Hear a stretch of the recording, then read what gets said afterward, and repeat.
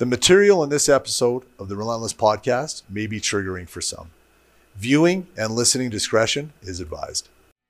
Hello, my name is Tyler Smith, and my definition of relentless is being able to continually challenge yourself every day. I think we've all understood over these past couple of years how challenging life can be and how difficult and unique life can be. But being able to show up for yourself and challenge yourself, as small or as big as it may be, is a beautiful thing. So remember that creating those new neural pathways in your brain is all about getting out of your comfort zone and challenging yourself. So be relentless, challenge yourself, and show up. Hello, everybody, and welcome to the Relentless Podcast. I'm Kyle Dubé, and on this episode, we have a compelling story by a young man named Tyler Smith, who is one of the survivors of the Humboldt crash that happened on April 6, 2018. You're going to want to listen to this guy's story. It truly is incredible and quite inspiring. We hope you get a lot out of it, and we hope you enjoy it. Tyler, we've met quickly before, but I'm so happy that you're here. Thank you so much for being here. Yeah, Kyle, appreciate it. Yeah, love the setup you got going on here, and it's a pleasure to be on. I enjoy these conversations a lot, and I like to think I take as much from these conversations as I hopefully can give to the listeners as well. So thank you very much. Well, like I said, it's just an honor to have you here. And Tyler, I think the way that we'll do this is, how about you just tell us your story, and I'm going to jump in here and there to ask maybe a few questions. Does that work for you? Yeah, that works great. I'll let you go then. Yeah. So, I definitely like to touch on, I guess, who I was as a human being before. And I was that classic dressing room person. And even in the classroom, I love people. I love social settings. I love being able to, flourish in social settings and create those experiences for people and try and create some laughter. And I think that's obviously a big testament to the fact that I just wanted to put everybody else before myself, and you were a glue guy. Yeah, like I hate attaching that. No, I shouldn't say hate, but I don't love attaching that label just because glue guy is obviously it's a big role, and it's a huge role. I took a lot of pride in that role, but obviously there is some ups and downs with being a glue guy. Yeah. I always tell people that they don't have to look at my stats. Like I was, bantam and midget, I definitely put up some numbers here and there, but come junior hockey, it was it's a different world, and it's hard. Yeah, it was something that I really enjoyed the fact that I was able to do, because I didn't really know what I wanted to do in my life, and I didn't want to rush into anything, and I didn't want to try something and not really enjoy it, and that's what led me to, Drayton Valley my first year, which was kind of a nice little segue into somewhat adulthood. I lived a very fortunate life where my parents are two of my best friends, and they're amazing, amazing people. I got an older brother as well. And needless to say, my mom did a lot for us. I think even, moving to Drayton Valley, as much as you're still living with a billet family and it's not like you're completely on your own, but that was like the first time I really had to do laundry. That was the first time I've, had to fend for myself a little bit. I was still fortunate to have a pretty special billet family in Drayton as well. But yeah, being an individual and learning to be independent was something that, was different. But it was also, it was close to home. It was nice. It was only a 45-minute drive on a Sunday night. I can go for dinner. And because you're from the Edmonton area, Leduc, Alberta. Yeah. So grew up in Leduc, and I think, growing up in Leduc was definitely a special thing. I still have a lot of friends that I grew up with or played with, and it also helped. I've been having this discussion quite a bit lately because it's interesting looking back, because I was on a lot of successful teams, and we did have a lot of successful players that went on. But it is interesting because I now look at it in the sense of, I don't know how my love for hockey would have been if I didn't grow up on successful teams consistently. Right. And it's something that I personally never experienced, and I think I just was so blinded to the fact that some of my friends or people that I've come across that maybe don't have the same love for the hockey that I have, just because of the fact that, they might not have been on winning teams or winning cultures or whatever it was. So, winning's more fun. Yes, quite a bit more enjoyable. Yeah, and ask the Oilers. And yeah, Yeah. I'm a Pens fan, so it's been good for a little bit. But yeah, I finished up in Drayton Valley and kind of had to go the whole route of fending for myself, and some things didn't work out in Drayton, and was kind of left figuring out a new place to play. And cold calling coaches without an agency or anything like that is tough when you're not obviously bringing 20 to 30 goals to the table or fighting or whatever it may be. It's tough to sell yourself as a glue guy unless you got a team of 10 people, reassuring and giving that reference. So I called around to some coaches for quite some time and never really had any luck, and tried AJ, tried some BC teams, tried some Saskatchewan teams, and never had any luck. And I think I'd have to ask my parents, but I was definitely starting to get to that last leg of, okay, like I should really start thinking about something else. I should really start thinking about like a new future. And luckily it was just one text to, one of my brother's best friends, and he played in Humboldt for 3 years under Darcy, and he was able to send that text and, give that reference. And that's, I guess, what led me to packing up my vehicle and driving 6 hours straight east to a town that I never actually really heard of. Right.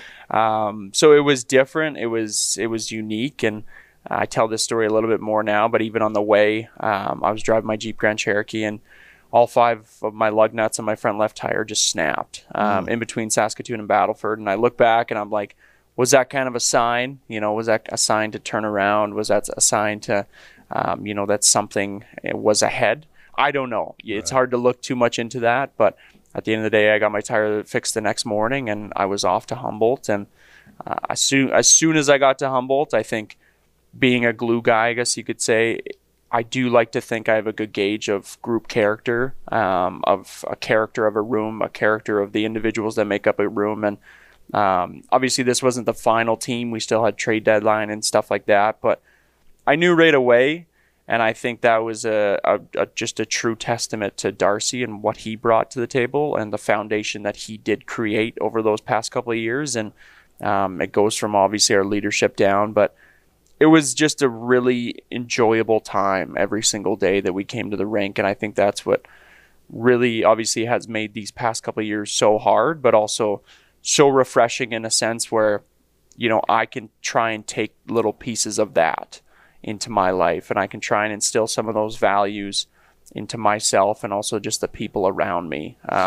Darcy was the head coach. Yeah, so Darcy was the head coach. And I've heard nothing but just incredible stories about him. Yeah, it's pretty wild. Like even I'm helping out with a Pee Wee team in Calgary now, and one of the other coaches who's there from time to time, and he found out my backstory, and he was instantly like, hey, I played under Darcy in Peace River, and once again had nothing but amazing things to say. And it is interesting to look back because you always find yourself comparing, and the last thing I want to do is compare, because I really like to reiterate that it's not about comparing stories, it's about finding a common ground, or it's not about comparing groups. And but it is interesting because this group was just like the tip. This was the peak. This was the way he built that team was just purely of really good hockey players, but also just like damn good people.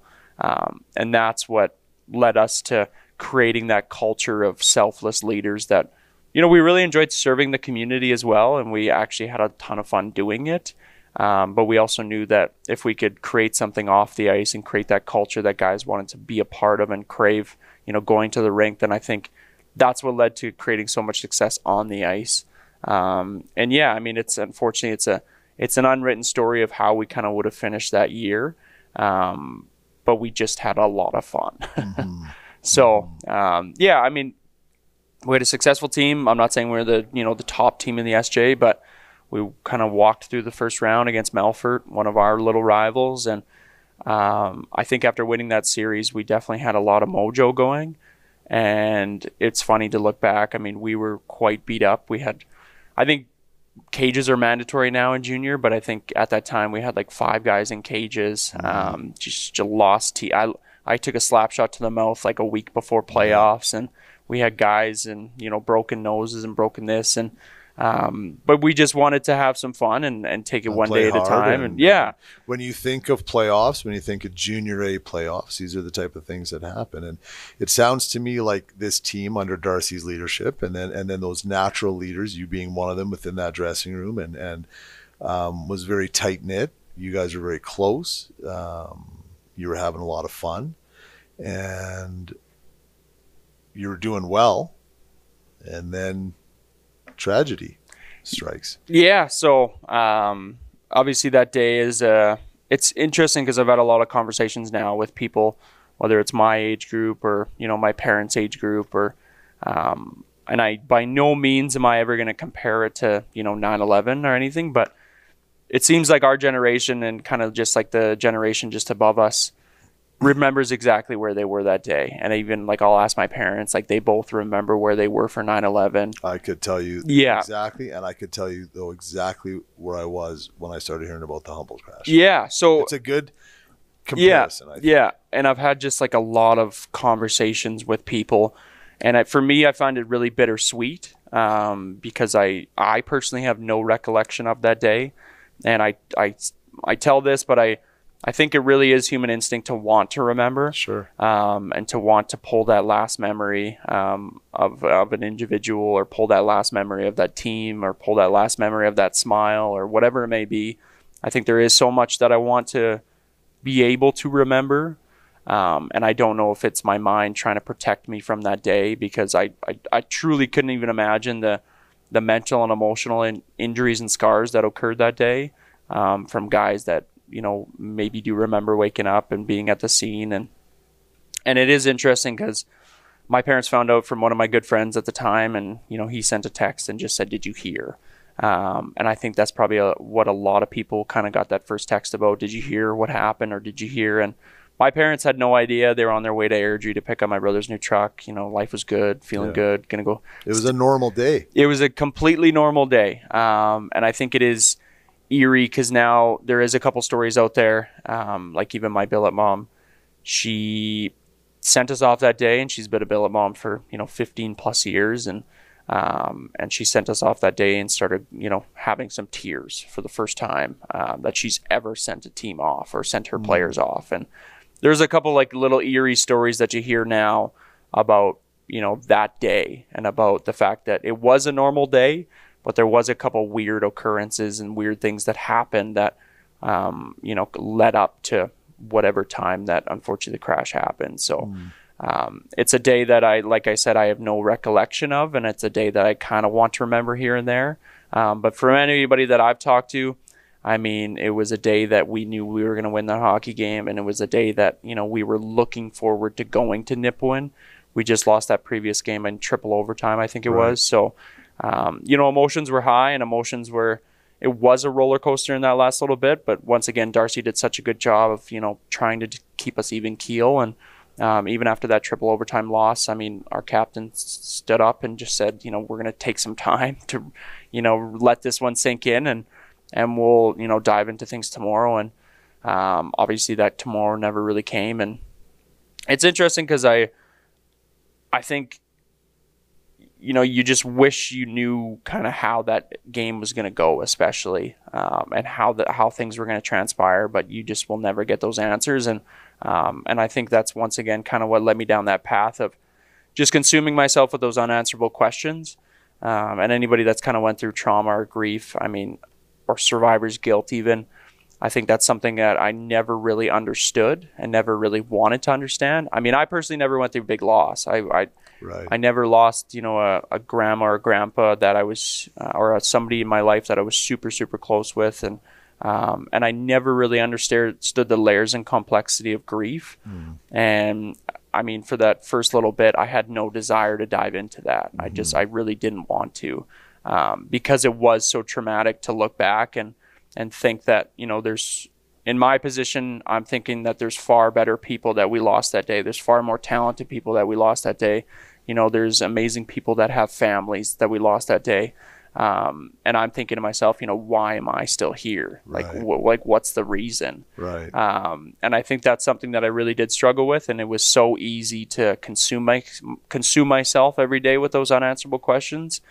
even though in the back of my mind I knew that I was never going to get an answer, and I'm still never going to get an answer. You know, why us? Why me? Right.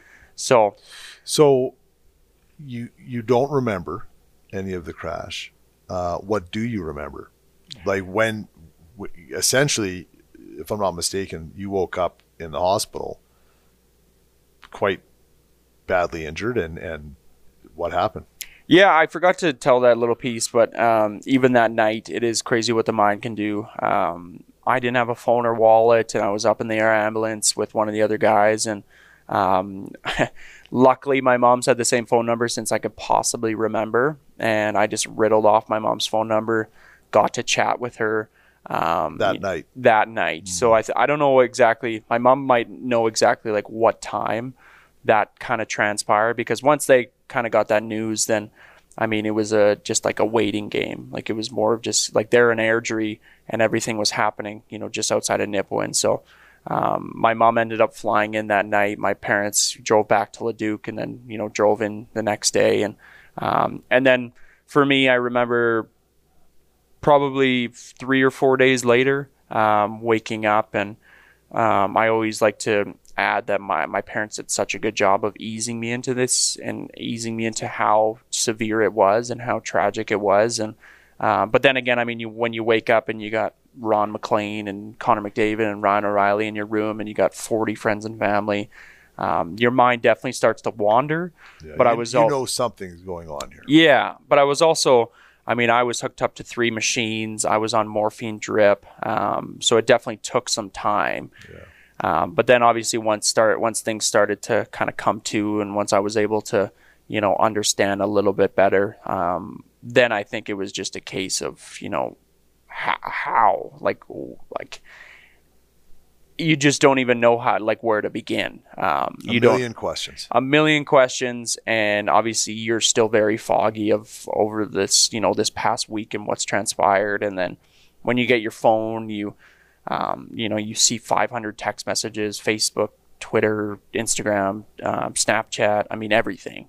And I like to add that obviously even still to this day, like, the love and support we received is definitely a big part of, you know, why we were able to get through some of those hard days. But I mean, it rocked a lot of people. And I know even for my dad, like, it's something that I don't even think those days in the like, it was just a case of pacing and just like, you know, like what is going on, and like, how did this happen? And I mean, anybody that you talk to that obviously was in those hospitals, it's just, I mean, there's so much love for the nurses and doctors and everybody that, you know, just rallied around us to make things happen, because I mean, it was just chaos. And there's so many stories from those, you know, those first couple days that are just so horrible and so tragic to look back on.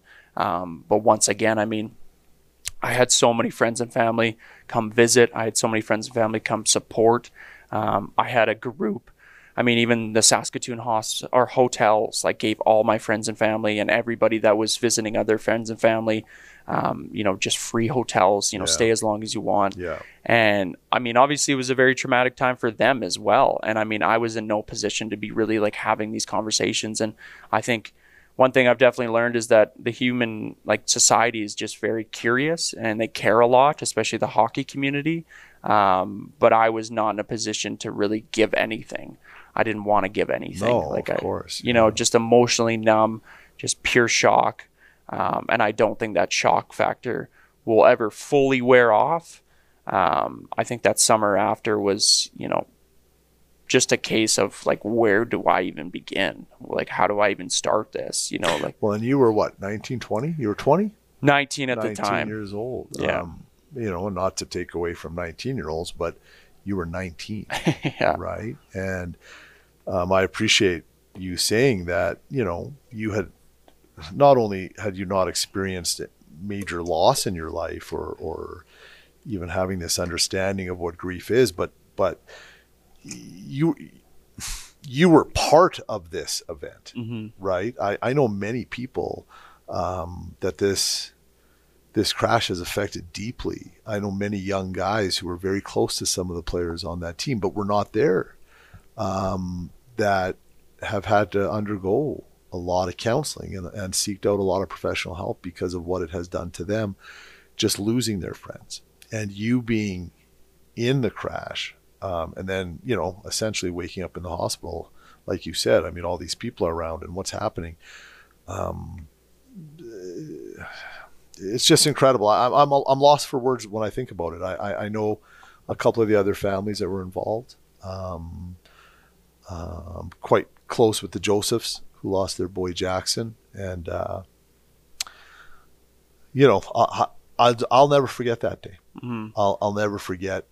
It was the social media stuff. There were pictures. There was all this stuff happening, and and then people all, like you said, they all start texting, right? Well, this person, that person, and then it was chaos for the rest of the outside world, trying to figure out what was happening. I can't even imagine what it was like for the people involved, the families. Chris Joseph and I have talked about it, and he's been very vulnerable and honest with me, and we cry every time. Mm-hmm. Every time. I feel like crying right now. Yeah. When I'm talking about it, and what injuries did you have? Because you actually did have some substantial stuff going on. Yeah. So, like the injury side of things was, I like to add, like I definitely wasn't in a case of hopping out of my hospital bed. Mm-hmm. I suffered a stroke, so needless to say, I was the younger person in the stroke ward. I suffered a fractured collarbone, which led to surgery, and which led to severe nerve damage in my left arm, which I like to think I like to say that I never wish nerve damage upon my worst enemy. I didn't know what it was. Waking up and your left arm is dead, and you're kind of wondering what's going on. And two broken ribs, a punctured lung, broken shoulder blade, 6 inches of my small intestine removed. So there was a lot going on. I mean, there was a lot of like physical stuff going on, and I think that's what kind of led me down that path of just like putting the physical blinders on, and just reverting back to my, my athlete background, or my male background, I guess you could touch into, of just like, okay, let's put the work boots on. Let's stretch, let's recover, let's heal physically. And I truly thought that everything else would kind of follow. I wish I didn't go down that path, but it was just so routine for, an athlete, or, a male. I guess for me at the time, it was a case of, I'm a man, and my dad's the epitome of a man, and I want to follow in those footsteps and continue to put others before myself. And I want to make sure that people know that I'm okay and I'm fine and I can get through this. But so was it an attitude of like, okay, suck it up, Tyler, let's go? Yeah. Like you have to do this to prove to yourself and to others, like you said, I'm a man. Yeah. I think proving to myself that I could recover physically after all those injuries was something that I definitely latched onto. And this is nobody's fault. Like, this was nobody. And it just was a case of, our family, maybe if you look back, we could have had some more vulnerable conversations growing up. But then again, I mean, I'm never going to fault my parents for that, because we, like, up until a couple of years, I think a lot of people really didn't understand mental health. And I think we're continually trying to understand and evolve in it. And Tyler, let's be honest, I don't hate saying this, in the hockey culture. Mm-hmm. Yeah. Let's go. Yeah, exactly. Yeah. Right? Put your work boots on. Yeah. Right. And I would say that nobody in this world would expect you or others who've gone through that to like, let's go. But it was all about who's playing on the team next year. Like, and I get it. It was this idea of, we've got to forge on. The players, the people who died in the crash would want this team to keep going. Well, I understand that. But I think for you, with this hockey culture, this mentality, it was a let's go. And I don't want to say that's nobody's fault. No. But at the end of the day, it is the culture that all of us in the hockey world, I say us as a house league player, back in the day, but I have sons that played high level hockey, and it is that mindset, right? So you probably fell into that a bit. Plus, we got to put on top of that, all the trauma you had been through, all the not knowing how to handle this, to deal with it. So you ended up going back and playing, didn't you? Yeah. So I think that summer after, I think the probably the good part at the time was there was so many distractions available. And I think, you know, as I reflect, I definitely wanted to just curl up in a ball and just, you know, not come out for a long time. And even I recently read a post on Reddit about grief.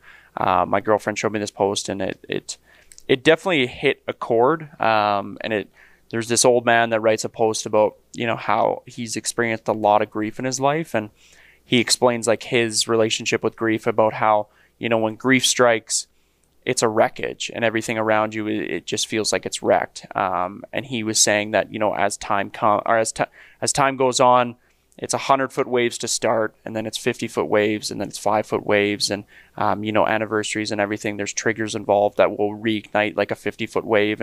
But then again, I read another post or a comment that was just under it, and it talked about how, you know, if you don't feel this way, and if you don't, you know, have these instant 100-foot waves, then that's okay. Mm-hmm. And I think for me, I really did want this like magic formula to like this grief process, because unfortunately there was so much complexity and loss to our situation. And by no means am I diminishing anybody else's situation, but it's a very unique situation when you have 16, you know, very unique individuals that you spent so much time with that are no longer here. You know, there's a lot to unpack there. And I think, like I said, going back to my summer after, it was so easy to distract, and it was so easy to, you know, go to the NHL awards, distract with that. It was so easy to, you know, just scroll through, check everything, constantly be on your phone, distract. And I now appreciate the difference between, you know, staying distracted and keeping busy. But once you know, being back in Humboldt for the home opener, once, you know, the team announced that the Broncos are going to put a team together again, which was, I think, for a lot, especially for the community, I think it was something that they needed. Very important. Something where, you know, on a Friday and Saturday night, as much as it's going to look a lot different and there's going to be a lot of different names involved on that program, the community especially, I think, needed that and needed somewhere to go still. But, you know, being back at that home opener, I had a conversation with somebody the other day, and they were kind of, you know, a little bit against how they did the home opener and how much connection and how much, you know, attention the home opener got. And I don't think that anybody involved that day, you know, was doing it out of a negative aspect, you know, but right.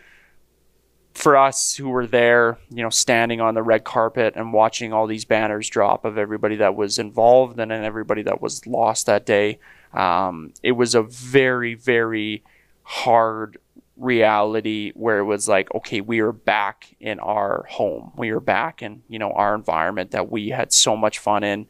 And these banners are symbolizing the fact that these amazing people are no longer ever going to be in this rink.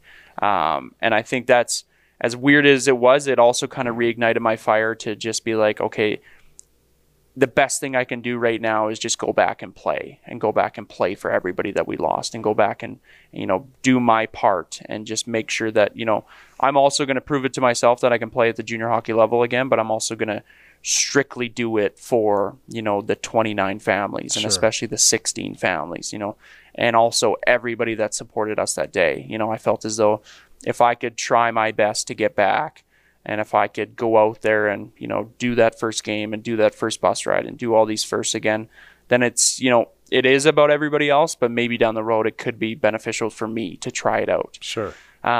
Were there, and I should know this, and I'm sorry that I don't, were there any other players that went back? Yeah, so Patter and Camel went back and they started the season. Okay. So I think that was another big part of me wanting to go back is I had two guys. I had two guys that could relate. I had two guys that were going to be there. Yeah. And once I got back, I mean, it was a very, I think, good thing in my journey to be able to go back. And, you know, I can look back and say I went back. Mm-hmm. But at this time, I don't think I just did any preparation mentally or emotionally. I didn't want to. You were focused on the physical and the hockey. Exactly. And I think for anybody that knows, like the hockey side of things is very tough to get back from any injuries, and especially the hockey conditioning side of things. And I didn't want to embarrass myself. I didn't want to go there, knowing that I had a spot regardless and showing up and, not really showing up. But after 10 games, as much as, I will never have any ill will against any of those new players or any of those new coaches. It just wasn't where I needed to be. And it just wasn't, it wasn't home anymore. Right. And even, sitting there at the dinner table with my amazing billets, not seeing Tobes at his chair at our dinner table, while we have our fun little banter that we used to have, and not sitting beside those guys that I wanted to be sitting beside in the dressing room. Yeah, I mean, it led me down a path of I need to make a decision. And I knew my decision, but I still, in the back of my mind, was thinking to myself, I'm going to let everybody down.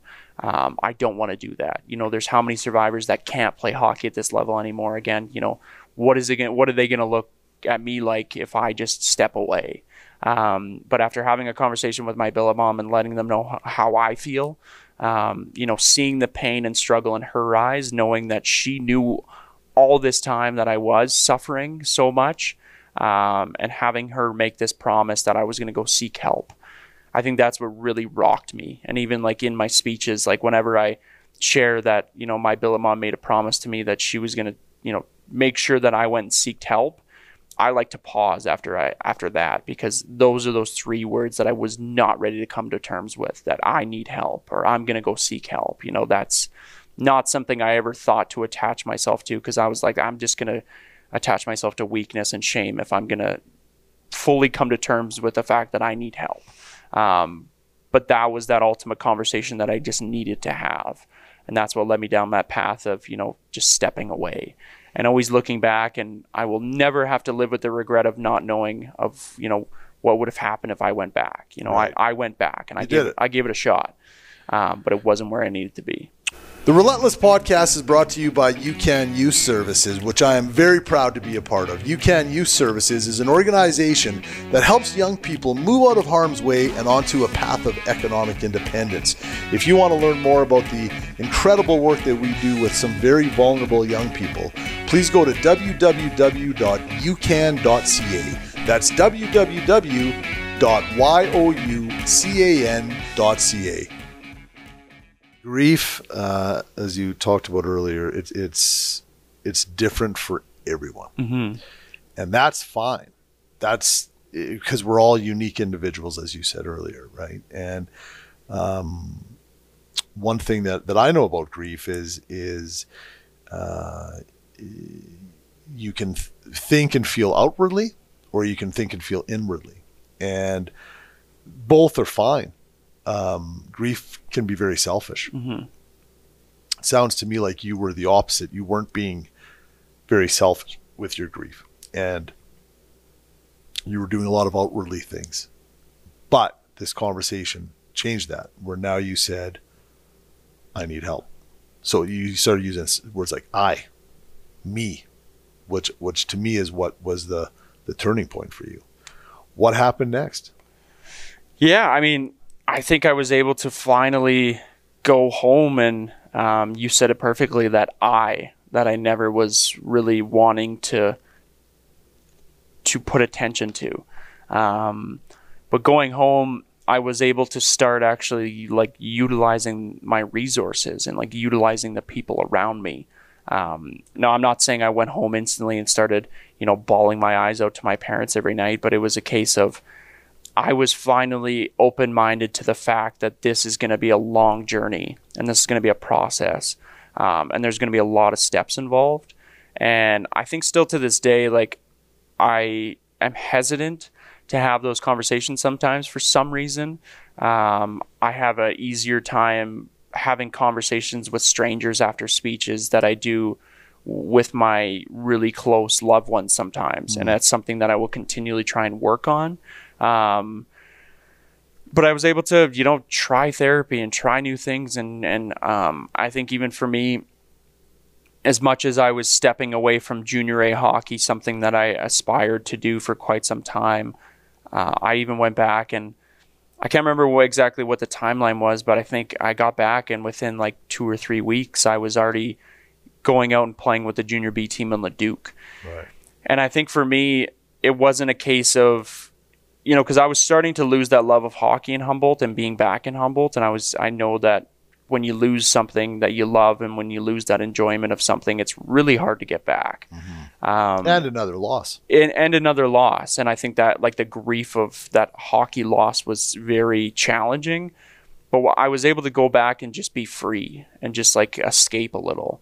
And not escape from everything that was going on, but escape from the fact that, I still want hockey to be a part of my life. My foundation of hockey will forever be changed.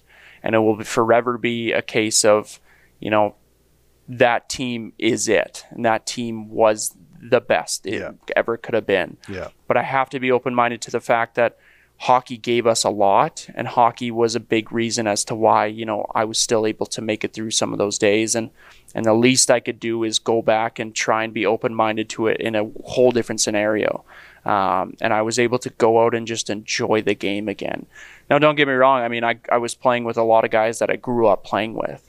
So having that solid foundation of a lot of these friends that I grew up playing with really did help.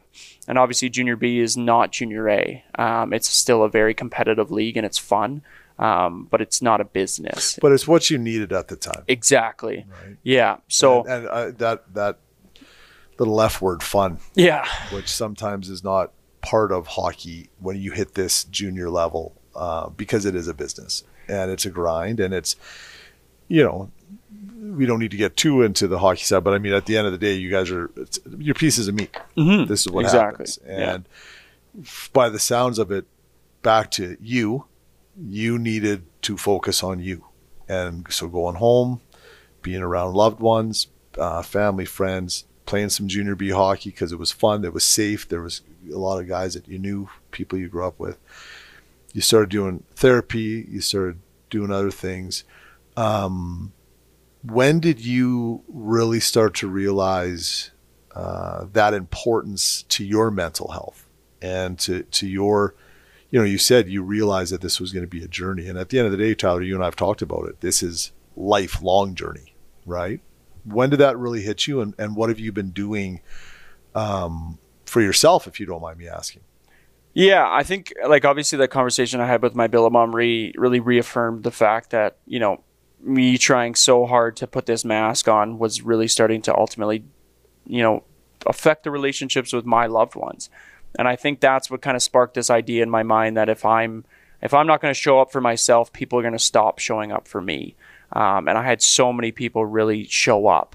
And I had so many people that were, I don't want to say they were waiting for me to have a conversation with them. I don't want to say that they were waiting for me to become vulnerable, but essentially, I just gave my people nothing. And I thought to myself, the least I could do is put some time in for myself, because I know that that's going to help my relationships. And I'm so fortunate now to think about how many relationships have deepened over these past couple of years with my loved ones because of the fact that, they can open up to me and I can open up to them. But it's also a case of, I had this misconception that if I'm going to, become vulnerable and if I'm going to share that, I need something back. I want concrete advice or feedback back, but it's not about that. You wanted to get fixed. I wanted to get fixed, and I wanted this dream magic formula, offered up to me on a silver platter. But you wanted somebody to say to you, on this specific date, you're going to feel good. You're going to feel normal. It's all done. Exactly. Yeah. But I think I had these new perspectives starting to come to light where it's a case of, I just want my people to listen, and I know that they will listen. And I was starting to rewrite this conception of, okay, they're going to listen and that's what they're going to do. Maybe they'll offer a little tidbit here and there, but at the end of the day, if I can become vulnerable and if they can listen, then they can start to understand a little bit better, and they can start to unravel it a little bit more. And then they can start to, have these little recognitions that they can, input into our friendship or our relationship. And there was just so many things that I was just starting to learn more and more. And there were so many little eye-opening experiences that I was starting to have, even speaking for the first time and having adults come up to me in tears thanking me. And that was a really weird thing for me to understand, because why would people come up to me thanking me for, me babbling on about my story? Well, I think that also comes because that's part of your journey you're on as you're gaining confidence in your abilities and whatnot. But I also think it's because you're sharing stuff that is really, it's so personal. Like I appreciate you being here so much because what you've been through and what you're willing to do, sharing it with others, is quite incredible. And you and I had a great conversation. I think it was last week. We talked on the phone and we talked about the importance of being vulnerable and we can just focus it specifically on men, because we're men and we both would agree, the importance of men being vulnerable with one another. I think at times it is easier to talk to people you don't know that way because there's nothing invested there really, right? There's you're not taking a chance there as much as you are with people that you're very close with. But you have become an advocate for this. And this is something that's very important to you. Maybe talk to us a little bit about that. What are you doing now, Tyler? What I know you've got an incredible website that I'm going to let you tell us all about, but what type of stuff are you doing now that one is helping you continue on your journey with mental health and then hopefully helping others? Yeah, there's kind of three things that I am doing now that I really never anticipated doing. But I think it just goes back to I was starting to become open-minded to this journey and this, idea of mental health. And I always like to make sure that people know, like, by no means am I an expert.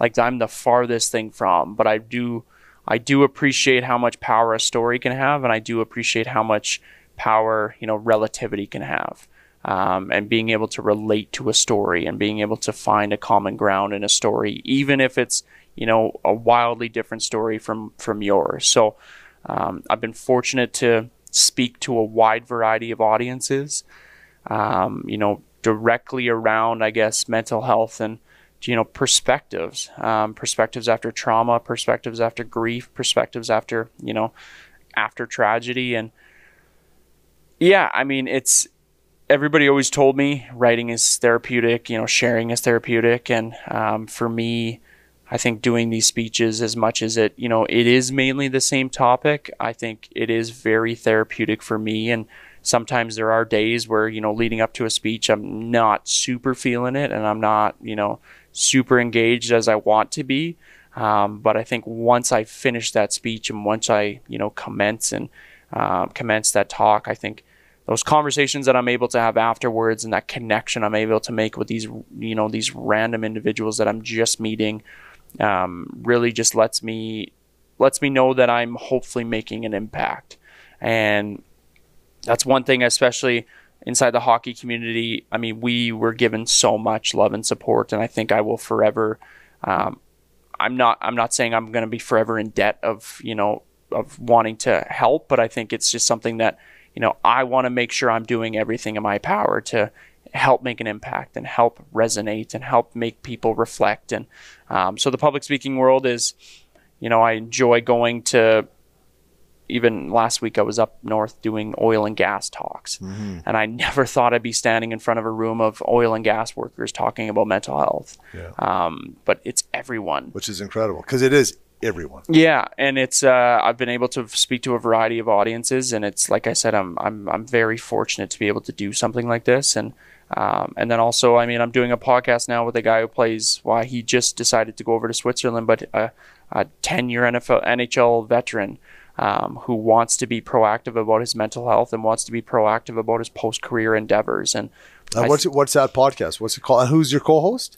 So it's called Speak Your Mind. My co-host is Riley Shan, who used to, longtime Red Wing, Sabre, Oiler, Penguin. So, he's got quite a story, and he's played with your likes of Sidney Crosby, Pavel Datsyuk, Zetterberg, Connor McDavid. He's seen it all. He's been through it all, and I think, having these candid conversations with him, but also having these candid conversations with our guests is something that, once again, I never really anticipated doing, but I take so much from these conversations. Yeah. And I really like inputting these, these little quotes and these little ideas that I get from, our guests into my own life and into my own speeches. I mean, one of my favorite quotes I've ever heard was from Joe Hawley, a longtime NFL veteran. I played at center, and he shared, grief is the most profound form of love, to have loved and to have lost.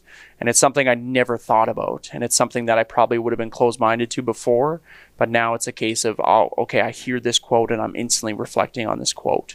And these conversations that we're having are hopefully, we like to, as cliche as it sounds, we like to think of, if it's just helping one person, then it's a win-win. It's a mission accomplished. And then the other endeavor is, I started a little mental health clothing line a couple of years ago now, and it was kind of a spur of the moment thing. I never really thought to, make it big or anything like that, but I think I always like to touch on that mental health is a difficult area. It's an uncomfortable area, and I think being able to create a community around a difficult topic and create a community around a difficult situation is something that, people will align with, because being able to wear your vulnerability proudly is a special, special thing. And that's something that, we just want to slap mental health messages and words on clothing. We don't want to hide behind anything. We just want to, let people know. And even I did a speech yesterday in Kalmar, and one teacher came up to me and she was wearing our little Not Alone sweater. The company's called Not Alone Co. And she was wearing a little sweater, and she was like, I've had countless conversations of people, coming up to me and being like, oh, what's this about? And I think our main goal or our main mission is just to help facilitate those meaningful conversations with people. And that could be a case of an indirect conversation that you have no idea that's happening, whether it's somebody passing you at the grocery store, seeing this quote of not alone, or it's okay to not be okay, or check in with your friends. That individual could directly go home and start having a meaningful, vulnerable conversations with her loved ones. And it's just that simple reminder sometimes that people need. And we've been able to donate, portions of the proceeds to different charities and foundations that, we try to keep it local, and then also go jack.org or whatever it may be. So it's been fun. I really have no idea what I'm doing. And I'm a horrific self-promoter, but it's, once again, I think being able to be open-minded to this idea of mental health is, it's challenging, and like I said, I'm not an expert, but I know that people just want to relate. What's that website? It's www.notaloneco.com. Yeah. I've checked out the website. It's quite well done. Thank you. And you did it, which, you're an expert website guy, that's for sure. To wrap up, I could talk to you all day long. I really could. You are an extraordinary young guy, and one that I admire very much. You've been through more than anyone can imagine. And back to the grief topic, I've been told that the depth of your grief reflects the depth of your love that you had, and it's lifelong. You are still a young man, and your journey is forever. But I believe the way that you're willing to talk about it, I believe the honesty you have behind it, where this is work. This is not, I'm fixed. This is work. I love the fact that you want to be vulnerable with other people, in particular men. It's so needed. It's always been needed. I really do hope nothing but the best for you. And I know that you're having an impact. You've spoken a couple times today about, I'm not an expert. You can't believe that you're standing in front of all these people talking because, like, who am I? I actually think part of that comes because you're young, and I will be the first. I run a youth organization, UCAN Youth Services, and I'm the first one to say, don't ever apologize for your age, my friend, ever, because you have so much to offer. But I love your attitude where, as essentially as you teach, And you may not look at it that way, but as you teach and as you bring awareness, you're also learning. And to me, the best teachers are always learning. And you are on this path because of a tragedy. But I think that this path is going to be incredible for you. And I truly believe that you already have impacted many lives, and I believe you're going to impact many more. And you are not alone. Honestly, I mean that sincerely. Because of that message, I feel like I'm not alone either, because I deal with mental health as well. And I deal with a lot of things due to certain circumstances in my life too. And I love the fact that I can sit here and talk to another guy about it. So we're going to end with a quote, because we like quotes as well. Now I got to put my glasses on because I'm old. This quote is, self-care, I learned, isn't selfish. You know who said that? You. Self-care, I learned, isn't selfish. And you are correct. Keep taking care of yourself, because if you take care of yourself, then outwardly you can take care of others. I appreciate you so much. I've learned a lot from you today. And is there anything else you wanted to end with, or no? I'm feeling good. That was as your amazing wife knows, I have a lot of love for you guys, and I have a lot of respect for what you're doing. And you said it perfectly. The fact that we can, two men sit and have this conversation on a weekday morning is it's a profound thing. And what you're doing is it's profound, and I think it's admirable. And I will continue to, I think support in these mental health endeavors is hard sometimes, but I think it's so important and so needed. And I will continue to, support what you have created and what you continue to aim to do. And I appreciate you, and I appreciate, the fact that we're having this conversation. So thank you very much, Kyle. Well, thank you, and keep being relentless in your endeavors. I don't even think we used the word relentless today, which is weird because I always drop it 1,700 times every podcast. But you truly are relentless, and you've had a lot of relentless pressure upon you, and yet you're being relentless in dealing with that. So, you know what? This may, but I don't think it's weird. I love you, man. I love you too. And I appreciate you being here. Okay. Where can we find you on the socials? Instagram. We do the Not Alone. So I think it's at not.alone.co, I think is what the username we got. And then, Smitty269 is my, Instagram. Okay. And then Twitter is, I think, Little Smitty269 or something like that. So, it's hard when you have one of the most generic names in the English dictionary. Right. Tyler Smith is pretty common. So. Tough to come up with something super original. Yeah. And you know what? You can find all the UCAN stuff on the socials. It's at UCAN Edmonton. And our website is www.ucan.ca. Thank you, everyone, for listening. I hope that this has been beneficial to everyone that listened to this. And if you need to get a hold of Tyler, you now know how to. If you need to get a hold of us, you now know how to.